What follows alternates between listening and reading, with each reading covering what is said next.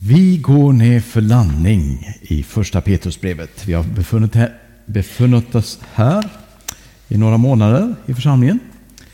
Och nu tar vi de sista verserna, vers 6-14 i sista kapitlet, kapitel 5.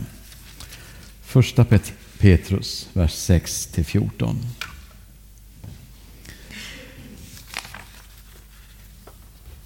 Böj er alltså ödmjukt under Guds starka hand, så att han upphöjer er när tiden är inne. Och kasta alla era bekymmer på honom, ty han sörjer för er. Var nyktra och vaksamma. Er fiende djävulen går omkring som ett rytande lejon och söker efter någon att sluka. Håll stånd mot honom, orubbliga i tron. Kom ihåg att ni får utstå detsamma som alla era bröder här i världen. Men om ni nu får lida ont, om ni nu får lida en kort tid, ska Gud som skänker all nåd och har kallat er till sin eviga härlighet genom Kristus upprätta er, stödja er och ge er fasthet. Hans är makten i evighet. Amen.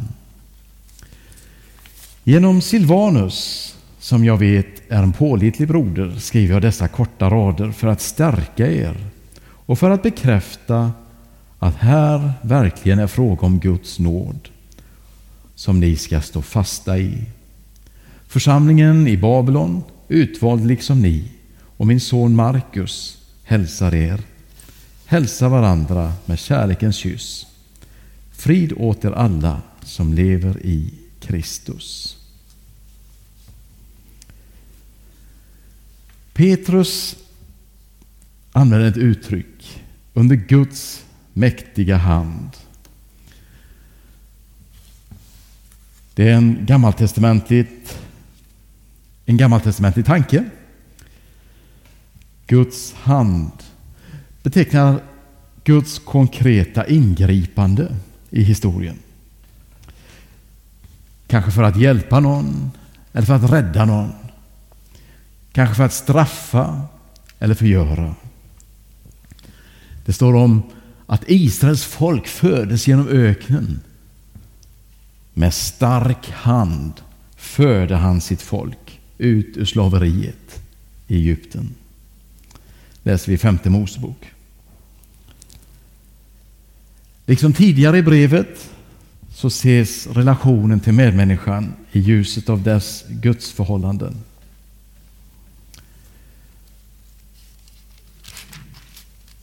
Ödmjuka er. Gud visar nåd.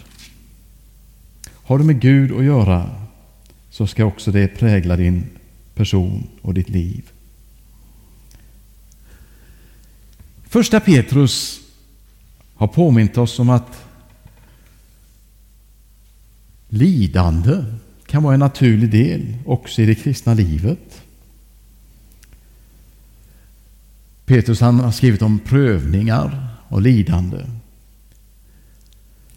Han har påmint oss om att vi kanske får gå igenom prövningar i livet för att tron ska få fäste, för att tron ska bli stark. Jag tänker på Abraham. Abraham blev ju satt på prov. Första Mosebok 22. Gud tillåter alltså prövningar och lidanden för att vi ska växa i tro. Men så vet vi också att lidanden och frestelser kan komma från ett helt annat håll. Från Satan, som Petrus också skriver om. I Jobb så beskrivs, det finns fler texter som använder det här bildspråket, men i Jobb så beskrivs den onde som ett rytande lejon som vandrar omkring. Det här med lidande, det är inte främmande Bibeln. Psaltaren 22 skriver om hur den rättfärdige får lida oskyldigt. Det är för övrigt en profetisk psalm som pekar framåt mot Jesu lidande. Petrus han påminner församlingen om att den onde finns mitt ibland dem. Och hans syfte är att förstöra deras förhållande till Gud. Den ondes syfte är att beröva livet, det eviga livet. Och i detta lidande så ger Petrus 3 handfasta råd. Överlämna dig och dina bekymmer åt Gud. Hos Gud finns både makten och omsorgen. Och så lånar han Psaltarens ord. Kasta din börda på Herren. Han ska ta hand om dig. Aldrig låter han den rättfärdige svikta. Psalm 55. Överlämna dina bekymmer åt Gud. Var stadig på din vakt. Eller var beredd. Den onde vill få dig på fall. Håll fast vid din tro.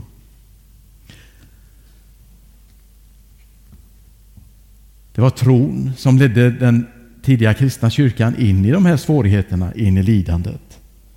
Men samtidigt så var det den enda räddningen undan den stora fienden, djävulen.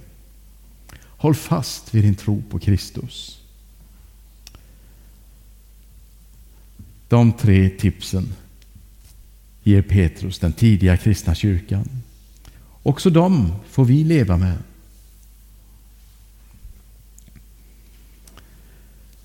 Och så landar Petrus i en uppmaning att vila i Guds nåd. Lämna ditt liv i Guds händer. Vila i Guds nåd.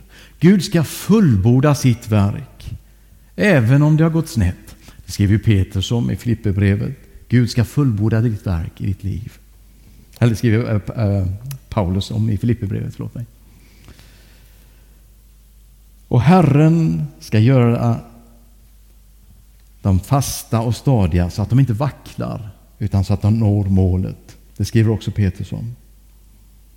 Herren ska stärka dig och ge dig kraft så att du kan fullborda den kallelse som Gud har lagt ner i ditt liv. Trots att du får gå igenom svårigheter. Herren är en fast och en orubblig grund att stå på. Det här brevet, första Petrus, det fick en väldigt bred förankring i den tidiga kristna kyrkan. Man märker att Petrus skriver till många små församlingar. Ja, de ligger där runt i Turkiet, Mellanöstern, Medelhavet. Vi ser det framför oss. Petrus har många kontakter. Dels i de här församlingarna, men också i församlingen i Jerusalem. Och så nämner han bland annat Silvanus, en av ledarna i församlingen, i en av församlingarna. Och läser vi apostlagärningarna så skriver Lukas om att Silvanus var med på det så kallade apostladekretet när det författades. Han läste upp den skrivelsen tillsammans med Judas Barsabas för de kristna i Antiochia i Apostlagärningarna 15.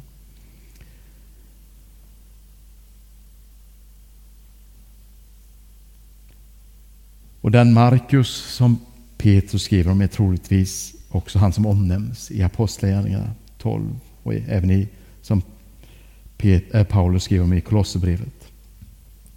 Markus var en kristen diaspora-jude, alltså en kristen jude som hade växt upp utanför Jerusalem. Och enligt traditionen så författade han Markus evangeliet.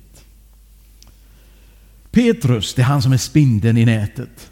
Han har alla de här kontakterna med de olika kristna i Medelhavsregionen. Och han uppmanar dem: sätt allt er hopp till den nåd som kommer er till del. Första Petrus 1-13. Vad har du ditt hopp förankrat i ditt liv? Kasta ditt hoppsankare i Guds nåd, så får du uppleva att det blir fäste. Det finns ett ställe på västkusten där jag gärna åker ut och badar och fiskar. Men det finns ett stråk just där man aldrig ska kasta dragg.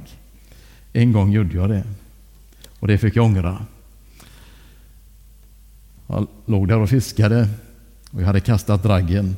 Och så fick jag för mig att jag kör lite längre söderut till ett ställe som jag kallar Bågen. De spände ett stort lakan i en stor båge under kriget som ett sjömärke för båtarna. Och den bågen fanns kvar. Så jag drog igång snurran och jag gasade på. Och båten bara stannade tvärt. Och plötsligt så släppte det och jag åkte iväg. Ja, just det, ja. Jag glömde dra upp draggen. Anledningen till att jag inte skulle slängt draggen var att den stora feta elkabeln som går ut i Donsö ligger just där. Och där hade draggen fått fäste. Som väl var så kunde varken jag eller båten dra loss elkabeln, utan elkabeln drog loss min dragg.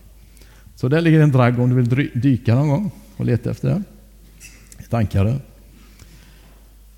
Det gäller att ankaret får fäste i någonting som är fast, någonting som håller.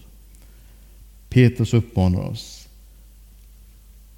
ta ditt fäste i Guds nåd. Det håller.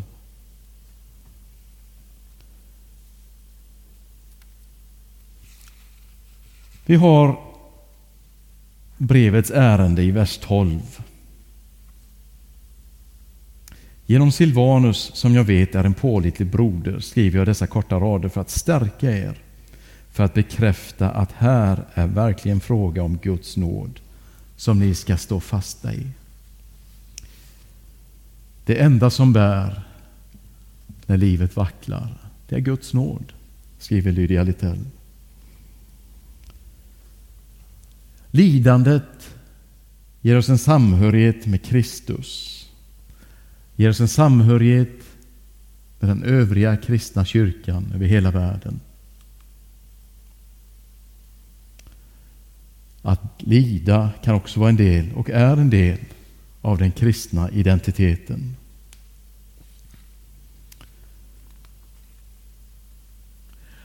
Och vilken slutkläm han får till där, Petrus, i brevet.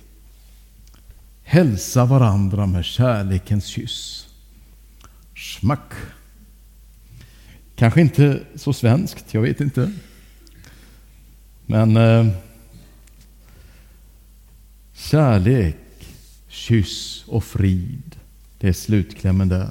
Det är 3 ord som återspeglar relationerna i församlingen som Petrus uppmanar oss att ha. Kärlek, kyss och frid. När jag var ung pastor så hade vi gemensam bön i en av grannförsamlingarna. Och där mötte jag också Kalle. Kalle var en finurlig man och en bedjare. Jag hälsade på honom och sa: hej Kalle. Och han tittade på mig med sin blick, och ni vet när blicken blir så där mörk och man tänker: oj, vad har jag sagt nu? Och så säger han: mig hejar ingen. Frid drevits. Så nästa gång när jag träffade Kalle, då tog jag hans hand och så sa: frid Kalle. Så tittade han på mig, inte riktigt lika mörk i blicken, och så sa han: hej drevits.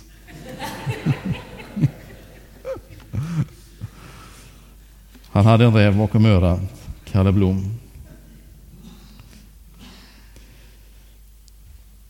Men att önska varandra frid, det får vi göra.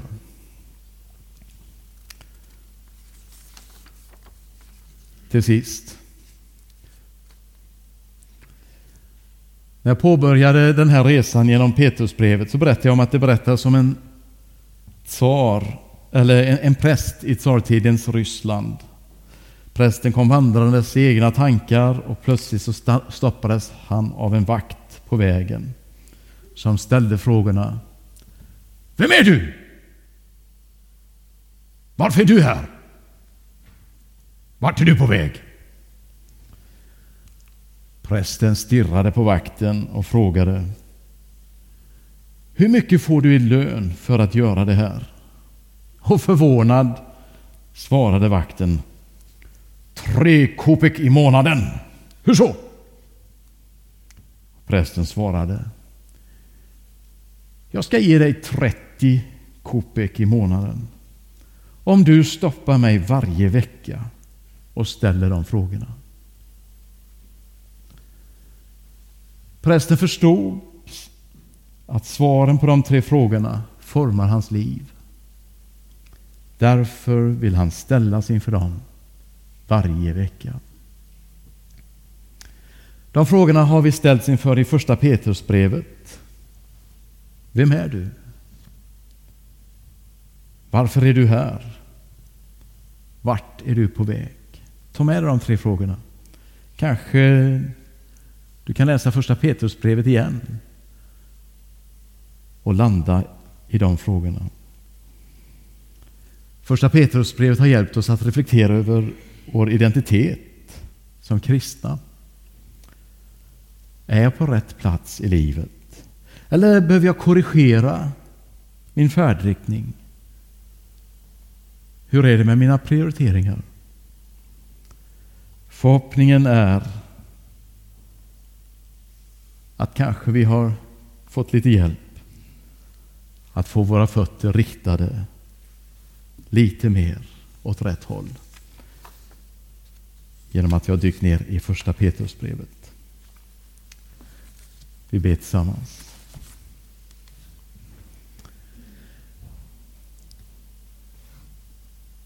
Tack Herre för din godhet mot oss. Tack att vi får ställa de 3 frågorna till oss själva. Och tack att också du vill hjälpa oss att se vem vi är i dig. Tack att du vill hjälpa oss att se vart vi är på väg i gemenskap med dig. Och tack att du också vill hjälpa oss att se vad vi är kallade att göra i våra liv här och nu. Amen.